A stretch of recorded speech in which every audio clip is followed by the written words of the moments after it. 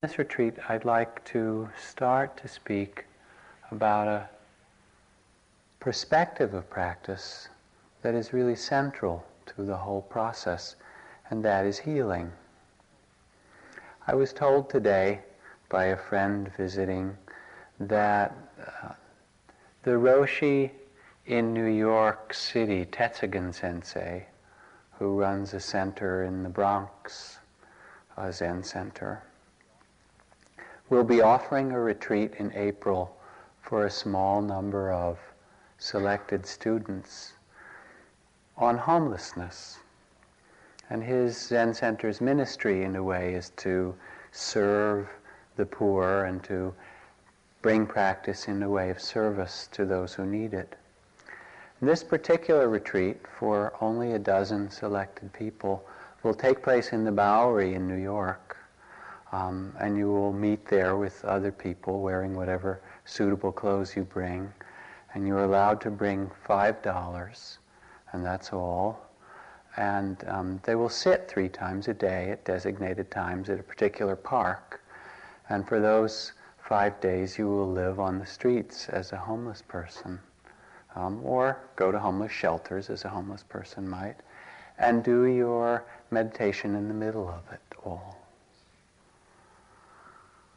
Looking for a way to find strength and wakefulness and compassion in the midst of the world itself.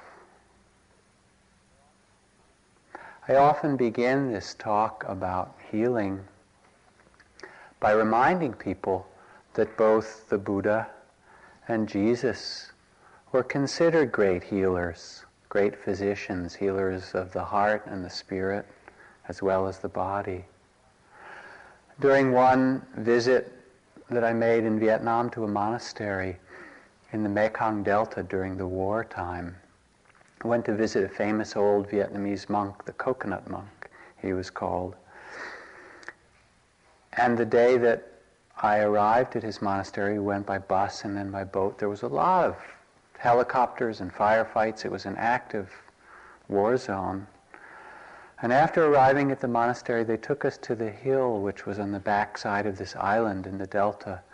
And there was a great 50 or 60 foot tall statue of Buddha standing there, smiling, with all the helicopters in the distance around him. And right next to him was a 50 or 60 foot tall statue of Jesus. And they had their arms around each other's shoulders. It was a very powerful image. I still hold it. To see them holding one another as brothers and smiling, the smile of tremendous compassion in the midst of the war, in the midst of that sorrow. As we begin to practice together, we can sense that meditation and spiritual work is to bring a heartfelt awareness to our life, and out of this there comes a deep healing, an awakening or opening, which we could call healing.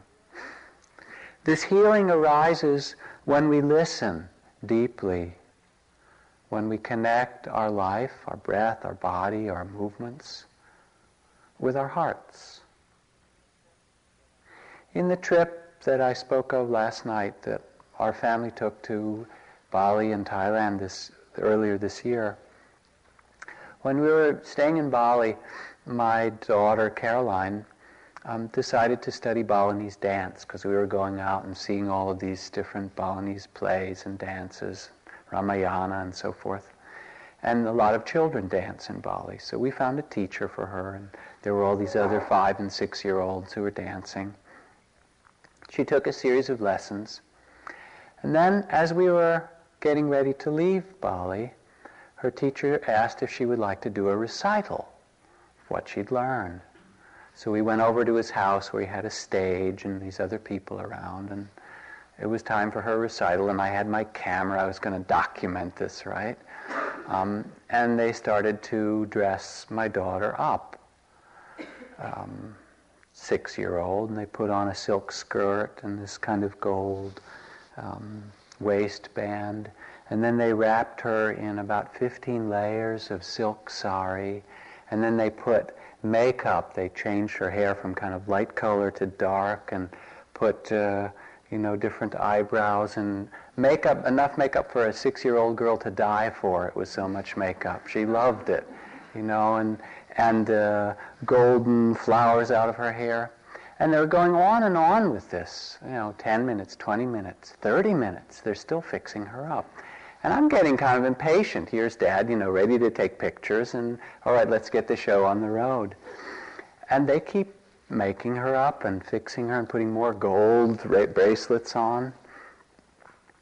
And finally I looked at what was going on and I realized that they were giving her the same kind of attention as a 6-year-old that they would give to any other artist in their culture.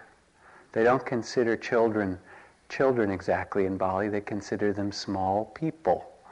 And they consider any artist as someone who was performing for the gods. So if you're 6 years old, or if you're the princess of Ubud and you're the greatest dancer and singer in Bali, you get the same attention before a performance, the same silk and the same makeup and the same gold. And here was the 6-year-old girl who was going to go out and perform for the gods. And they took almost an hour to make her up, which is a long time for a 6-year-old, in case you don't remember. And she loved it. And she went out and did the most beautiful dancing she'd ever done, and everyone watched her, and it was just wonderful. And in it I got a sense of the kind of care and respect that can be given to a child, or to ourselves, or to anything that we care about. And what beauty comes out of that kind of respect. I mean, think about it. Think of what kind of people would grow up in a culture where you are held as a child with that kind of respect. We've lost that in our times here, as you probably have noticed. Thomas Merton asked a Zen novice that he ran into, who'd completed a couple of years of novitiate training in a Zen monastery, what he'd learned. Did he have satori, enlightenment, some special realization or something? What did he learn in his first couple of years? And the novice said, I learned how to open and close doors. To really open the door and how to really close a door. And Katagiri Roshi, a wonderful Zen teacher who died recently in this country, a friend of mine visited him shortly before he died and took with them a person who asked him if he could tell her the essence of Zen practice, the kind of question you ask a Zen master when they're dying. And he picked up the cup that was next to his bed and he kind of tossed it down on the table and he said, you can do things like this, or he picked it up off the table again and held it in his 2 hands and placed it down really beautifully and with care. He said, or you can do them like that. And that was his teaching. This kind of listening, this kind of respect, is the ground for the healing that we all search for in our life. From Don Juan, he says, look at every path closely and deliberately.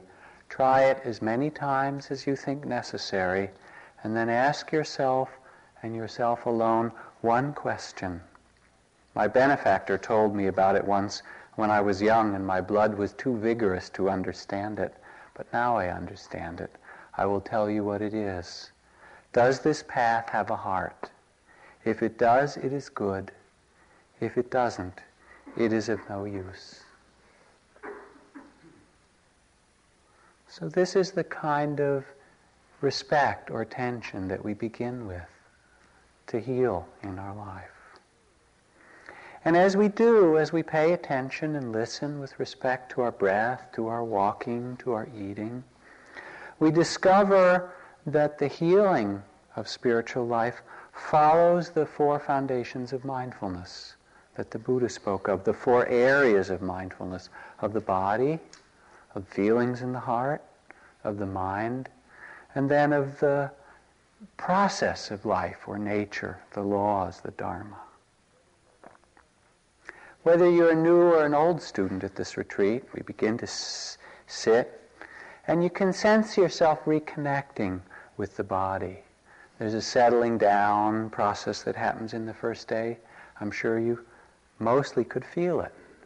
The breath starts to get a little quieter. Sometimes it gets very soft, and you have to bring a careful and soft, respectful kind of attention to feel, subtle attention, to feel that little bit of movement of the life breath in the body. How to bring that attention to a place where you're sensing it without trying to manipulate or control it too much, just letting it be soft and listening more carefully. And then you see, as you feel the breath and the mind goes away, that what you're asked to do really is to come back over and over. It's not just to sense the breath, but to come back 1,000 times or 100,000 times.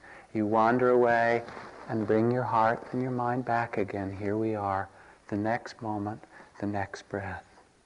The image traditionally is of training a puppy. This little puppy runs around, you put it down. Stay. Does it listen? We all know the answer to that. Gets up, runs around, makes a mess. Clean it up a little bit, bring it back, stay again, over and over again. You don't want to beat the puppy. It's not a lot of fun for the puppy, and I don't think you enjoy it very much either. But it's recognizing that we've gone away and discovering that we can come back and reconnect with the body again and again.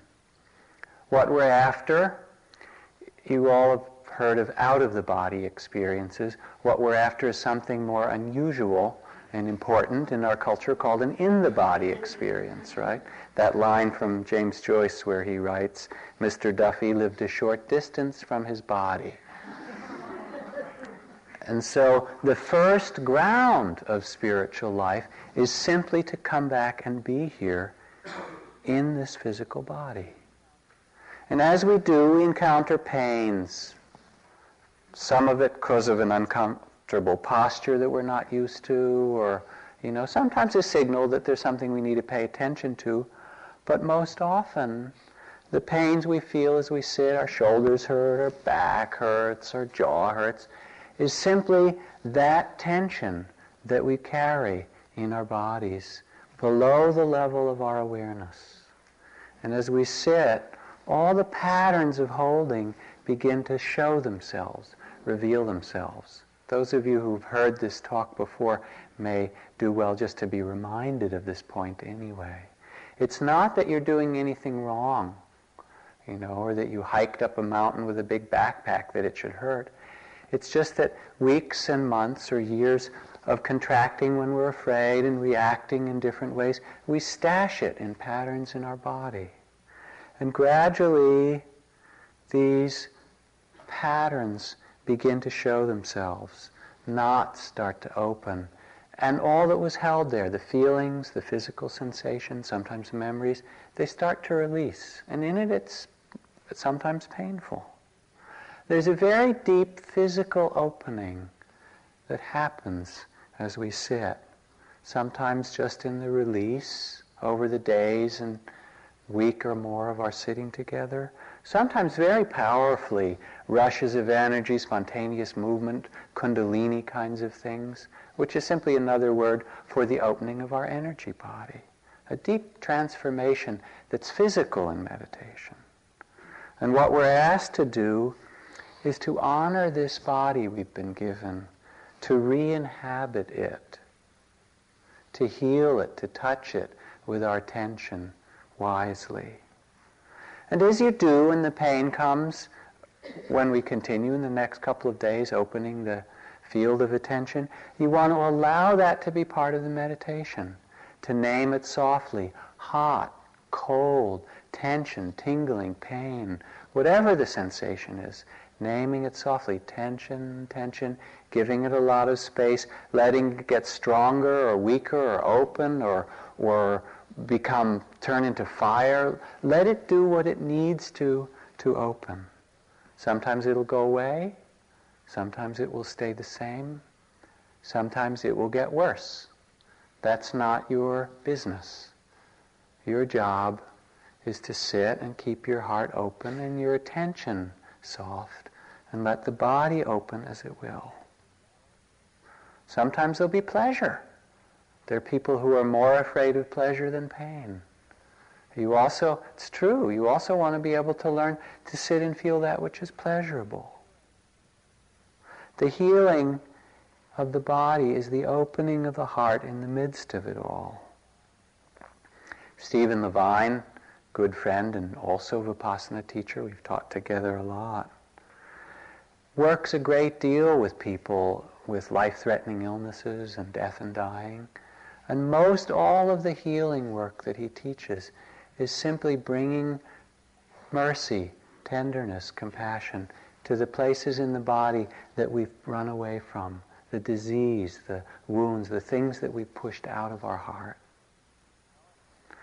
There's a powerful article written by a Zen student some years ago who was born without her left arm. And she says, as a child, it was so terrible because either people would start coming up to her and saying, "What's the matter with you?" kind of in a nervous way, or even worse, were the children asking her what happened to her arm and their parents going, "Shh, don't talk about it." And that was the main thing. People didn't even want to look. So she didn't look, she said, and finally she went to this Zen center, and you're supposed to sit with this kind of mudra, this hand gesture like this, only she had just one hand, and she didn't know quite how to do it because it felt so awkward, and no one there even talked to her about it.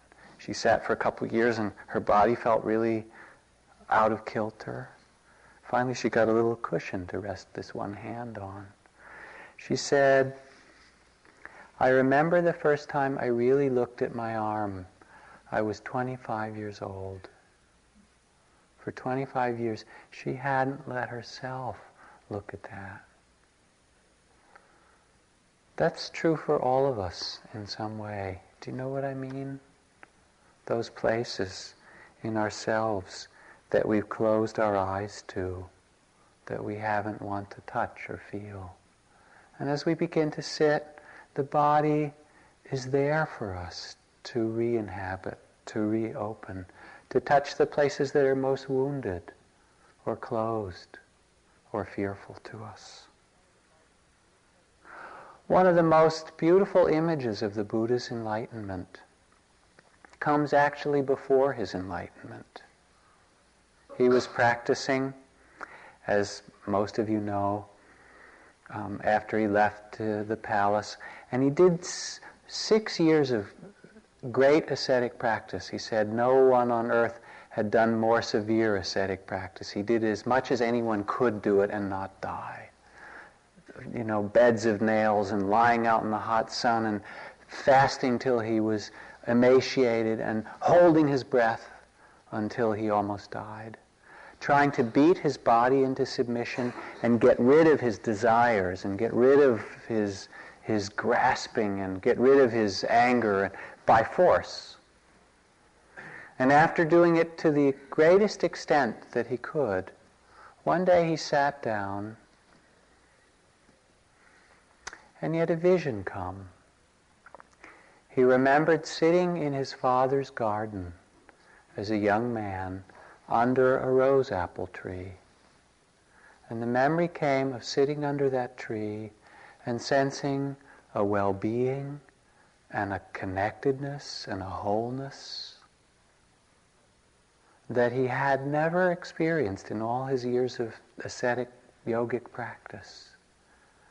And somehow he remembered out of that what he was seeking was not to fight against himself, but rather was here in honoring himself. And out of that vision, he stopped all his ascetic practice and took nourishment again, began to care for his body, and in a sense to love himself as that child in his father's garden. And from that place of wholeness and of respect and caring, then came his great enlightenment. As we sit and the body opens and there's a healing of the senses too, not just of the tightness and the places within us that we allow to open. We've been so busy in our lives seeking things. You know what George Bernard Shaw said? There are two great disappointments in life: not getting what you want and getting it, right? And so we've been so busy trying to get things. It's endless in some way. And in doing so, we lose touch with the world that's right here in front of us, that's so alive. We lose the sense of color and texture and taste because we're busy looking for something else. Someone was saying to Picasso once that he ought to make pictures of things the way they are, objective pictures, not what he was painting. He mumbled he wasn't quite sure what that was. So the person who was kind of complaining took a photograph of his wife out of his pocket and said, "There, you see, that's a picture of how she really is." And Picasso looked at it and said, "She's rather small, isn't she? And kind of flat."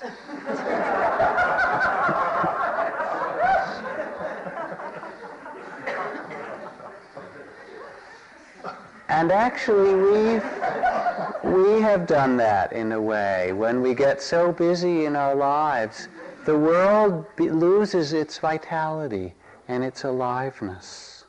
Thoreau said, many people go fishing for their whole lives without knowing that it's not fish that they're really after. And we're so busy doing these things that we lose the sense of the sky around us and the trees and the stars and what it's like to take a step or have a cup of tea and hear the clink of the spoon in the glass. You get that here because it's so silent. And feel the warmth of the cup in your hands because you're not listening to the radio at the same time, and smell it before you drink it and have that tea come into all of your senses, your ears and eyes and nose and tongue.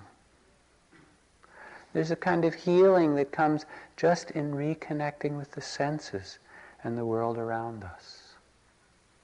But it's hard to do also because when we reconnect with the world, we see immense sorrow. The warfare in Yugoslavia for no good purpose. It's just going to end up, little countries, whether they kill each other or not, it's going to end up pretty much the same way.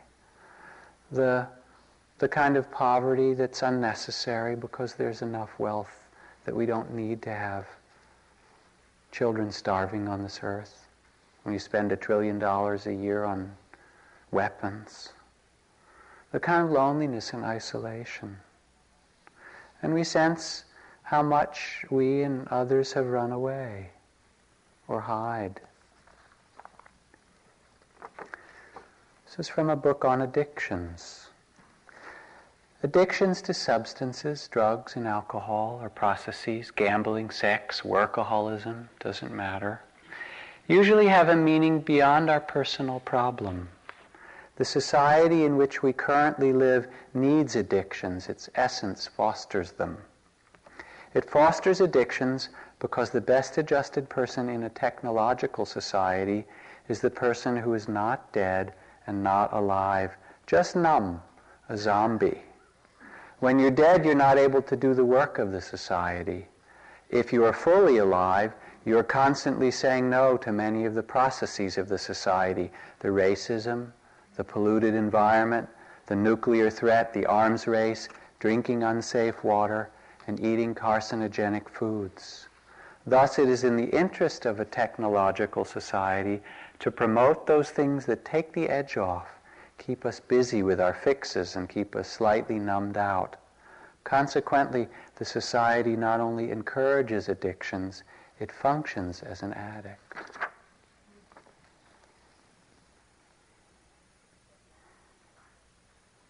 But when we keep ourselves busy, running, addicted to speed, movement, wherever we're going, we miss life. If we're willing to let the sorrow in and see that which is here, then all around us we will also see the mystery, something precious. We can sense this other possibility of being alive. The winter sky, the crunch of the snow under your feet, the forests, And you're concerned for the ozone and acid rain because you really see the trees and how important they are just to be able to see them. The food that you have, the granola they serve for breakfast, the apple that you eat at tea time. And just to touch that kind of beauty with your attention gives a kind of strength to face the suffering of the world, to care for it, to respond to it. Viktor Frankl wrote, "We who lived in concentration camps can remember those who walked through the huts, comforting others, giving away their last piece of bread. They may have been few in number, but they offer sufficient proof that everything can be taken from us but one thing, the last of human freedoms, to choose our spirit, our attitude, in the face of any set of circumstances." So there's a kind of healing that comes when we open our eyes and our heart to the world around us, to its sorrows, to its joys, and to the mystery. It's a book I got recently that's called Children's Letter to God, written in different children's handwriting, I guess collected at some variety of Sunday schools. I'll read you a few of their short letters that give you a sense of maybe that peace that can be reawakened here. Dear God, are you really invisible, or is that just a trick? Lucy. Right?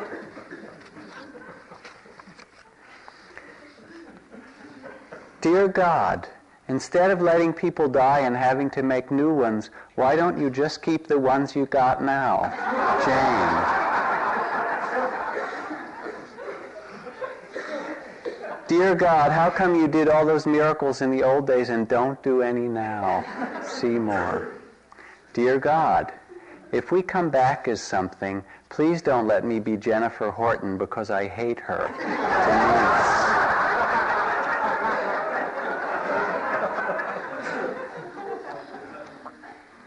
Dear God, I'll bet it is very hard for you to love all of everybody in the whole world. There are only 4 people in our family, and I can never do it. Nan.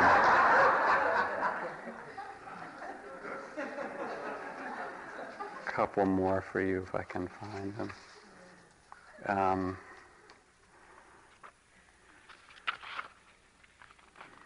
Dear God, maybe Cain and Abel wouldn't kill each other so much if they had their own rooms. It works with my brother and me. You know. Dear God, on Halloween I'm going to wear a devil's costume. Is that all right with you?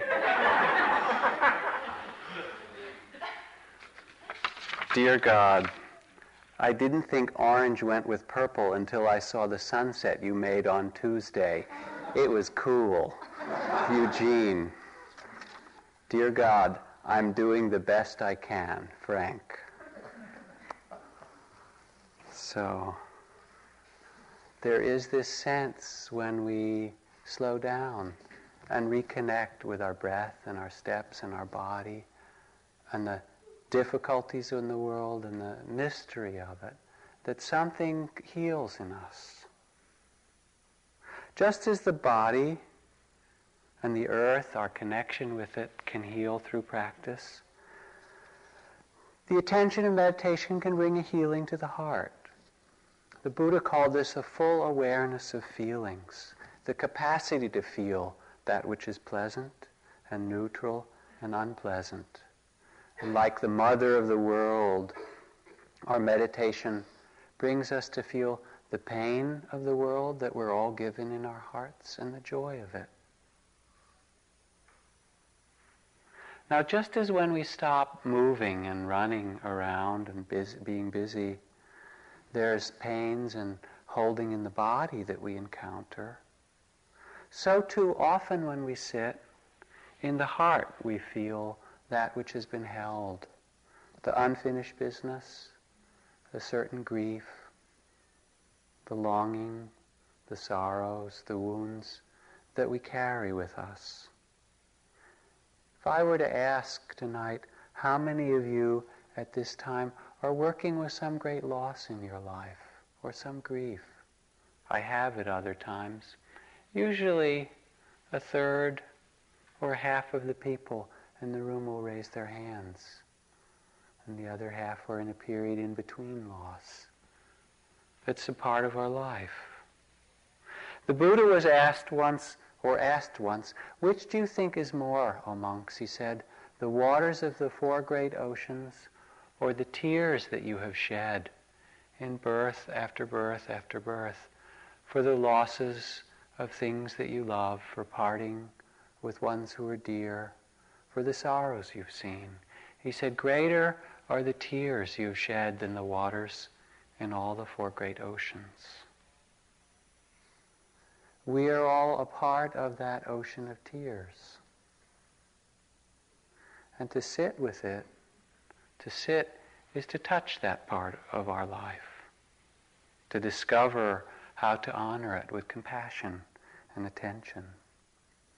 Jack Engler, who's a Vipassana teacher here and a friend, and also a psychologist at Harvard, did his doctoral thesis on meditation, and one of his main findings or suppositions was that a great deal of spiritual practice is really about grieving, about learning how to release and open and let go. That's the work of the heart in meditation. And it takes a lot of courage to let your heart be broken, open.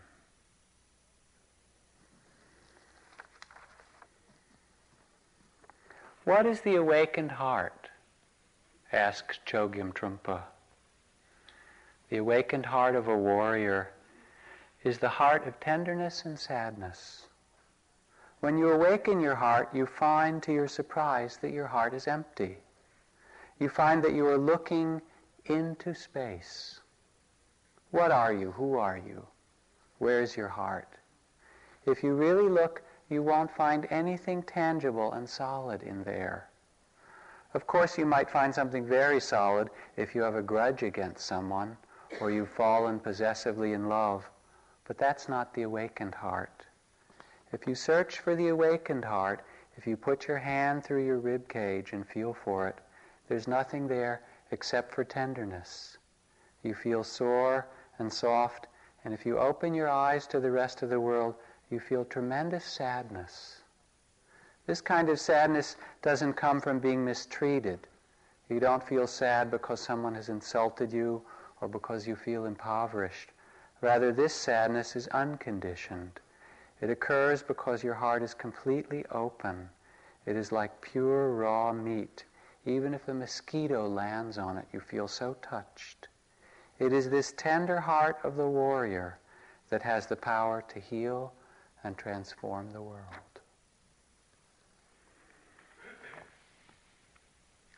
When we sit and let ourselves open inwardly, we feel a lot of judgment, how hard we've been on ourselves, what we think we've done wrong, what's been wrong with the world around us, sitting on the judge's seat.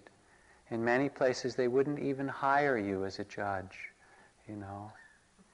You'd have to go to Uganda under Idi Amin and maybe they'd give you a job, but not in any civilized country. You feel the grief that's there and the loss. And then you wonder, how did this happen? Some of it's just the pain of being human.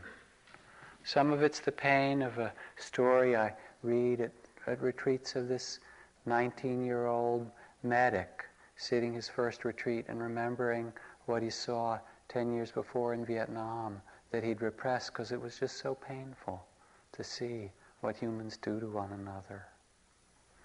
And some of it is kind of ordinary. Let me read you a poem. It's called Ordinary Heartbreak. She climbs easily onto the box that seats her above the swivel chair at adult height, crosses her young girl's legs, left ankle over right, and smooths the plastic apron over her lap while the beautician lifts her ponytail and mockingly says, "This hair's as coarse as a horse's tail." Then, as if that's all there is to say, the woman at once whacks off and tosses its 1.5 feet into the trash, and the little girl who didn't want her hair cut, but long ago learned successfully how not to say what it is she wants, who even at this minute cannot quite grasp her shock and grief, is getting her hair cut. For convenience, her mother put it. The long waves gone that had been evidence at night when loosened from their clasp that she might be secretly a princess. Rather than cry out, she grips her own wrist and looks to her mother in the mirror. But her mother is too polite, or too reserved, or too indifferent to defend the girl. So the girl herself takes up indifference, while the pain follows a hidden channel to a place almost unknown to her in her body, convinced as she is that her own emotions are not the ones her life depends on. She shifts her gaze from the mother's face back to the haircut now, so steadily as if this short-haired child she sees were someone else. We've been taught not to feel, and so we've closed down, and we've lost a connection with what we really care about. We've lost an acceptance of ourselves. Self-acceptance is probably half of spiritual life, if not all of it. And to pay attention carefully to the heart is to reawaken this capacity to feel and to value ourselves, to reawaken a trust of ourselves. One of the great temples that has been built in America in recent years is the Vietnam Veterans Memorial. More people go there than any other place in Washington. 5 million people a year walk by that long black wall with 58,000 names on it, and they weep. I came down today to pay respects to 2 good friends of mine. These are notes people left there. Go down and visit them sometime. They're on panel 42, lines 22 and 26. I think you'll like them. Dearest Eddie Lynn, I'd give anything to have you shell just one more pecan for me on Grandma's porch. I miss you so much. All my love, your cousin Annie. Just wanted you to know I love you, brother. Still talk to Kathy and your babies. They're growing and proud of you. Somehow you're part of me. I'll watch over them for you as best I can. I'll see you soon. Just wanted to let you know everything's okay.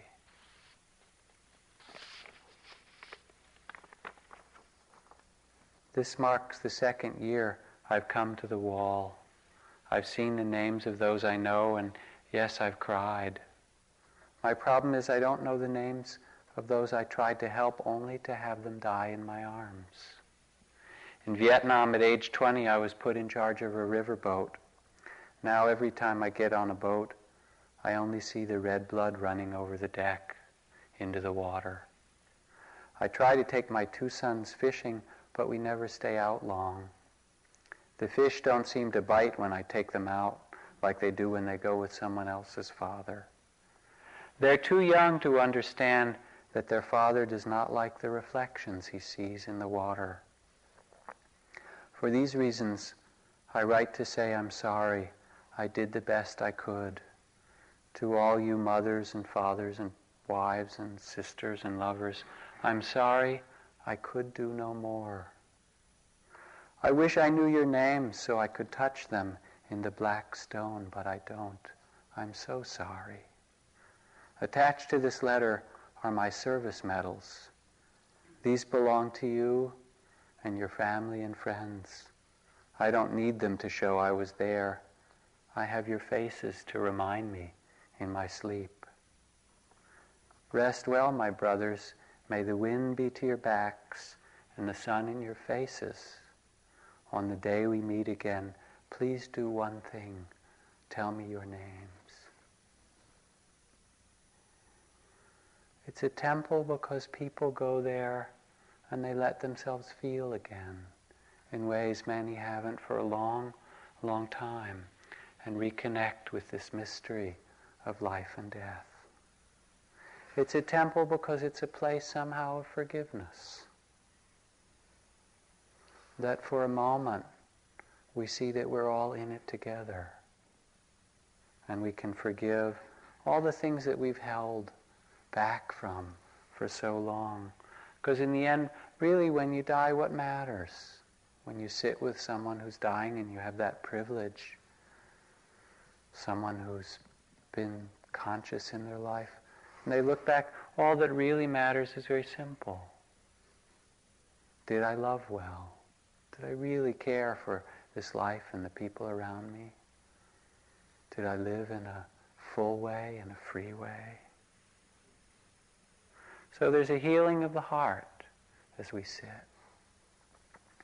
There's a healing of the mind too, of all its conflict and tension and ideals and images.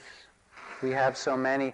My teacher Ajahn Chah used to say, we sit and we're at war with what's right and what's wrong, and courageously carrying on the battle with what's too short and what's too hot and what's too cold, and all the ideas we have about things.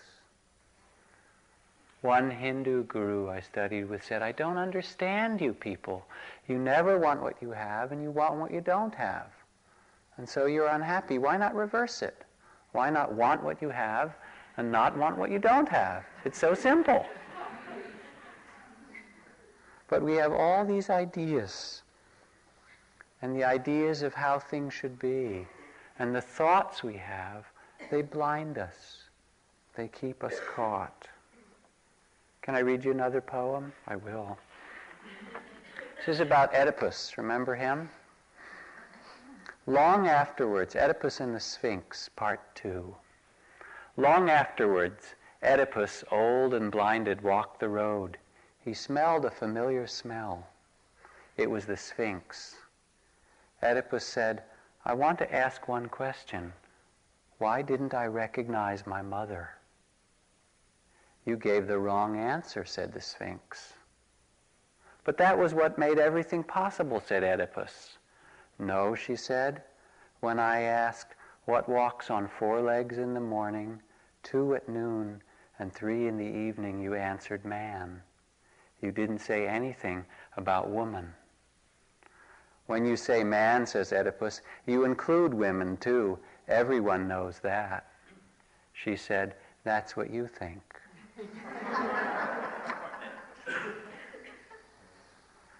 We have all these ideas, and you sit and you'll see them. How your meditation should be, how your walking should be, how your breath should be, how your body should be, what you should be feeling.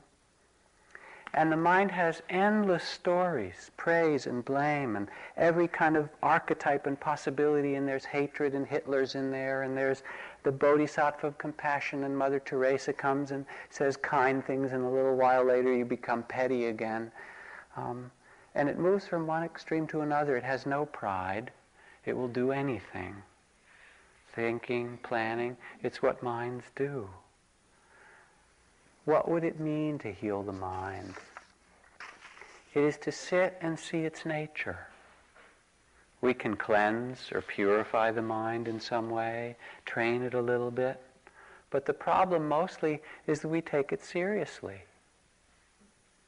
And when we do, it separates us, I, me, and mine, and we get enveloped in what is called the body of fear, which comes out of all those thoughts.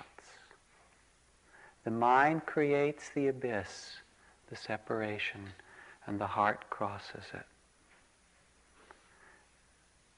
Healing of the mind is when we can hold in our hearts all that arises and sense a rest and a kind of goodness, a wholeness in us, where the thoughts come and the imaginations and the hopes and the fears, and we don't live in the mind. We rest in the heart and let the mind come and go as it will. This is discovering our Buddha nature. It's discovering something so fundamental to us that we often lose sight of it, the ground of our being. From Thomas Merton, he says, "There is in all things an inexhaustible sweetness and purity, a silence that is a fountain of action and joy. It rises up in wordless gentleness and flows out of us from unseen roots of all created being." The healing of the mind is to simply touch this place in us that can see all the stories and all the hopes and all the fears and all the imaginings and all the comparison, to see the sorrows and the joys of it, and discover that the heart is a place of rest, that the heart is greater than all of those, and learn the lesson all of those things bring us back to connect us to ourselves. This life is a test. It is only a test. If it had been an actual life, you would have received further instructions on where to go and what to do. Remember, this life is only a test. There's a Tibetan practice that I'll recommend to you this evening. You might keep in mind. And this practice goes very simply, that you look around you in the world, and you look in such a way that you recognize how every being that you encounter is already enlightened, that the entire world around you is enlightened, all except one being. That's yourself. And all the rest are the Buddhas and Bodhisattvas of mercy and compassion who have appeared in these various forms to help you awaken. And so they do exactly the right thing to fulfill your awakening of patience and understanding and mercy and tenderness and letting go and freedom. And the only person who's yet to awaken is yourself. So this is the healing of the mind, not by fixing the mind, but by dropping into the heart to a place that can hold all of that from rest and understanding. Healing of the body and the senses, of the heart, of the mind. And finally, the most amazing, wonderful healing, the center of the Buddha's awakening, is the healing of emptiness. You can feel it first just in the silence. How blessed in some way is the silence. How much it allows things to open, be felt, be touched, be received, and then to be understood. The Buddha said when he spoke that these 5 processes that make up the body and memory and perception and feelings, consciousness, these 5 processes are empty of self, that our life is empty. What could this mean? Well, there's the story you may have heard many times of Mullah Nasruddin, Sufi kind of wise man and fool, going into the bank to cash a check. And the cashier there says, "Can you please identify yourself?" So he pulls a small mirror out of his pocket and says, "Yep, that's me, all right." This is how we create our identity. Out of thoughts and images, we tell ourselves, I'm this way, this is who I am, this is who I've been, this is what I've learned, this is how I'm supposed to be. And we do this over and over. And then we create this sense of self, and we protect it and hold on to it and guard it and try to make it look better than it is and feel ashamed of it. Do you know all those pieces? And yet underneath, when we listen, when we get still in the silence, we discover that there isn't a solid self at all. There's nothing in there we can say, that's me. Instead, there is a river, a process of changing feelings and changing thought and changing sensations, none of which we possess. Do you direct your thoughts? you've had a day of meditation, surely you can't imagine that anymore, that your mind is in your control. Well, how about your feelings? Do you choose your feelings? Hardly ever. And your body, all right, don't grow old, don't lose any more hair. I look in the mirror and there, every few weeks there's less of it. And I say, come on, now no more, right? You just rent this body, you get it for a little while, and it lives its own life. You can care for it, but it's not who you are any more than your thoughts or your feelings. You don't own it. From Gandhi, he said, I have only 3 enemies. My favorite enemy, the one most easily influenced for the better, is the entire British Empire. My second enemy, the Indian people, is far more difficult. If you've ever been to India, you would understand that. But my most formidable opponent is a man named Mohandas K. Gandhi. With him, I seem to have very little influence.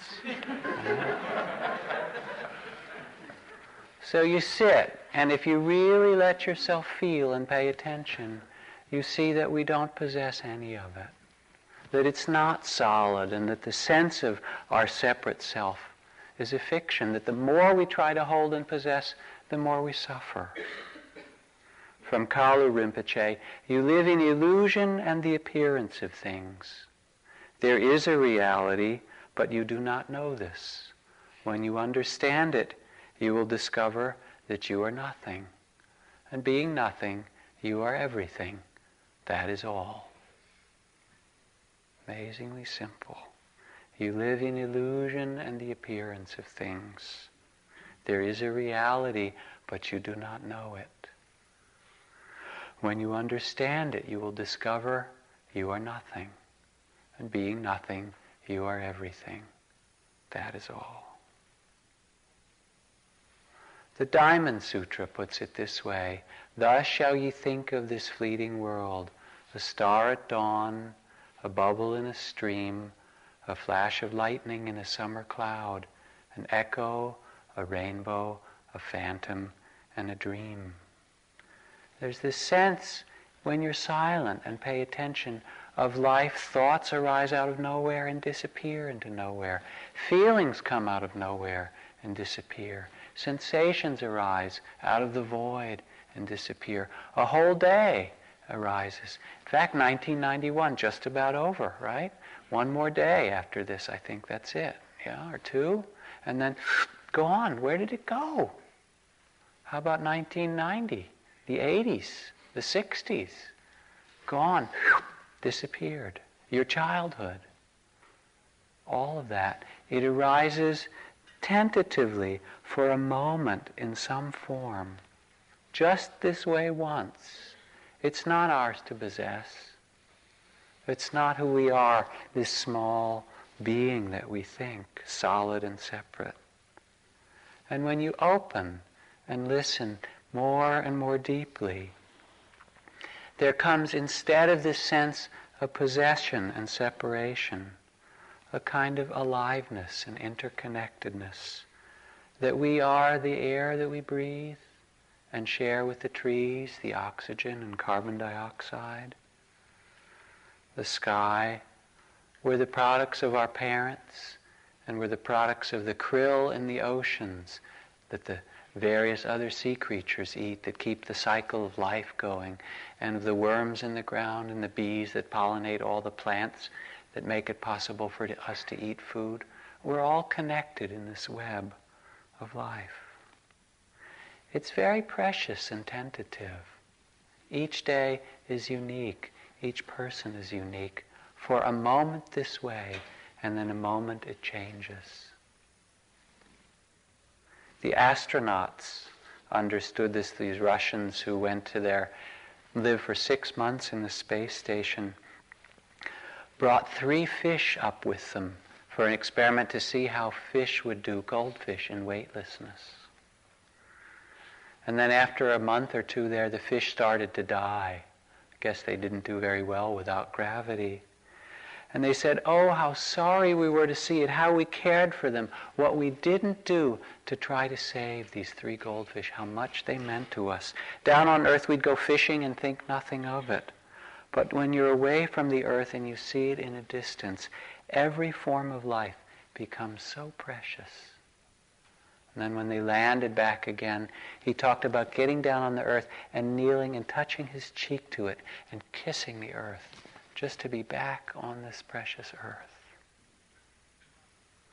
The healing of emptiness comes when we discover not the small sense of ourself, of possession, when we see that we don't own even this body and mind, but find a place of peace and rest and great joy in the midst of all things, when we discover this eternal home.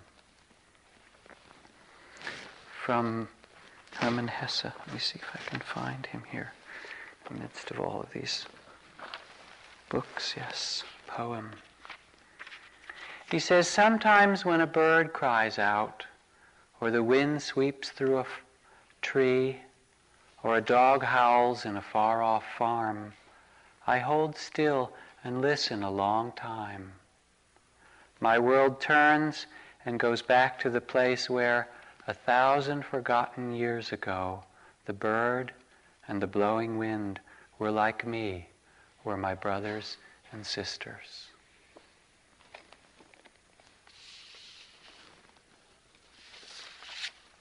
To understand this emptiness out of which things come, this non-possessiveness, is a deep task in spiritual practice, not something you need to figure out from these words. But to come to sense it is to discover your home, the true place of rest, the place that is trustworthy, the trusting heart or the trusting mind. And in each of us, there is a deep longing for wholeness, for healing, to be connected with our bodies, to be connected with our hearts. We can sense a tremendous capacity for compassion and wakefulness and openness. So as we sit and walk and practice here, that's what's possible, a reclaiming of this, an awakening of this Buddha nature.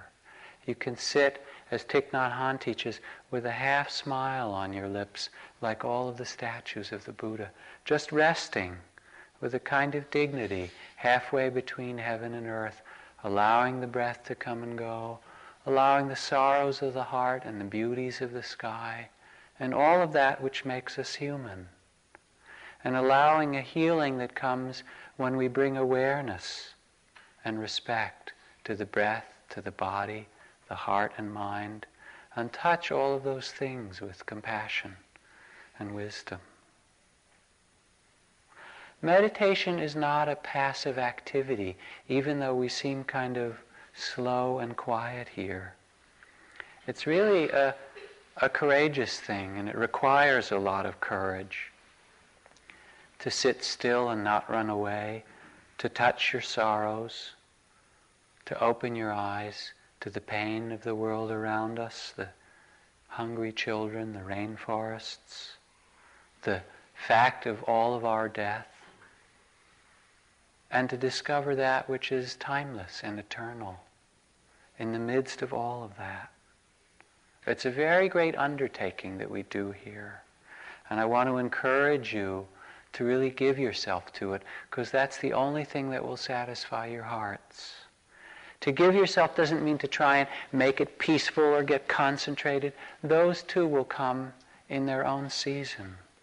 But rather to bring the respect that Zen master said, of lifting up the cup and hearing the sound of the spoon when it clinks, and smelling the tea and tasting it, feeling its warmth in your hands, and placing it down with respect. To bring a steadiness and a respect and a caring attention to the breath, to your steps, to your body, to your heart. And out of that, all of that which is in you will open.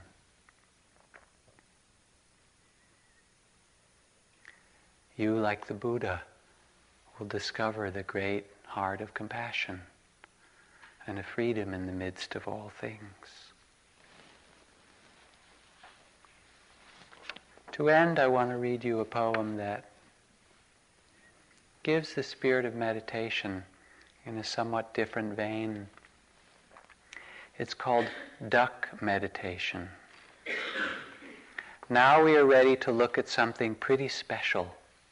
It is a duck riding the ocean 100 feet beyond the surf as he cuddles in the swells.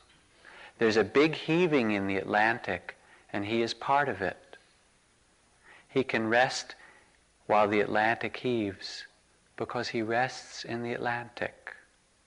Probably he doesn't know how large the ocean is, and neither do you. But he realizes it. And what does he do, I ask you?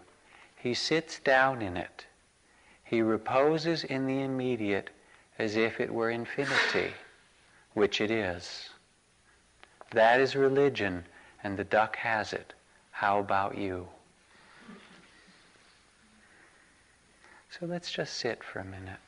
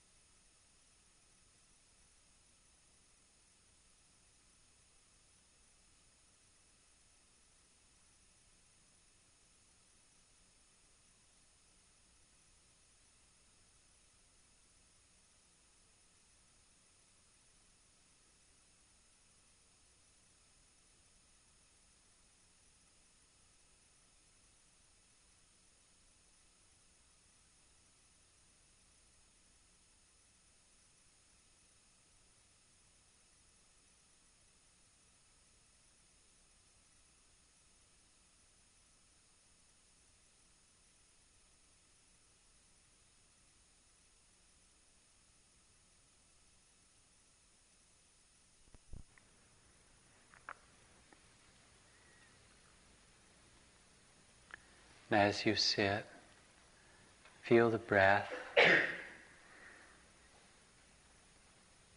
with a receptive and caring attention, this life breath.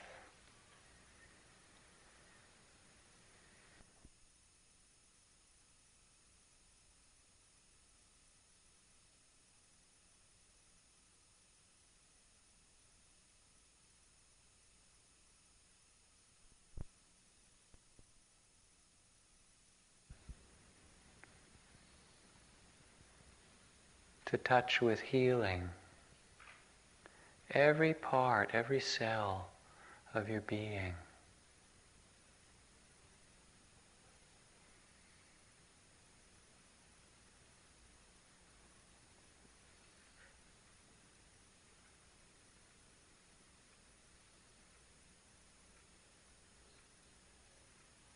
Be aware of your heart, of its joys and its sorrows,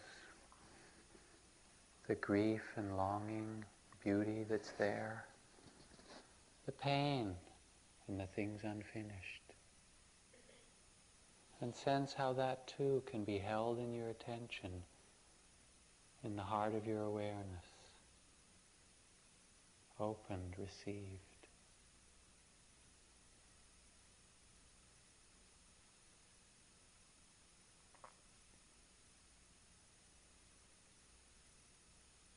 Notice all the thoughts of the mind that come and go.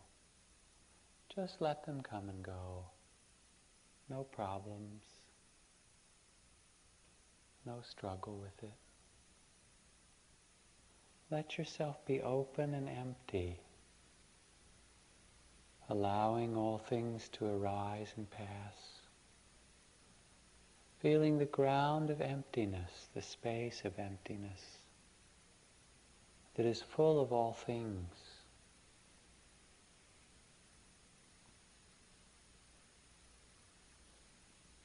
peaceful,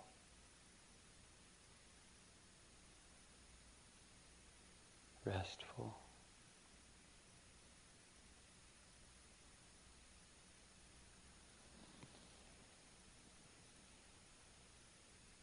Then come back again simply to your breath. Just this breath.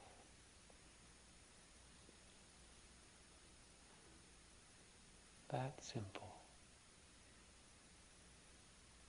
Resting in the breath.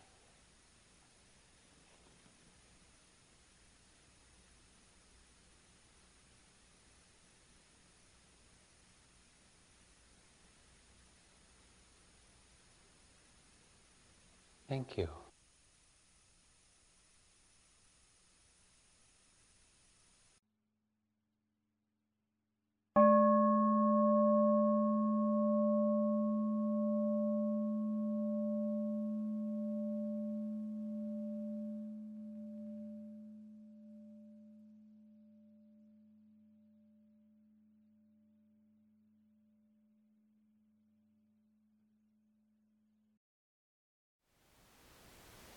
Thank you for listening. To learn how you can support the teachers and Dharma Seed, please visit dharmaseed.org/donate.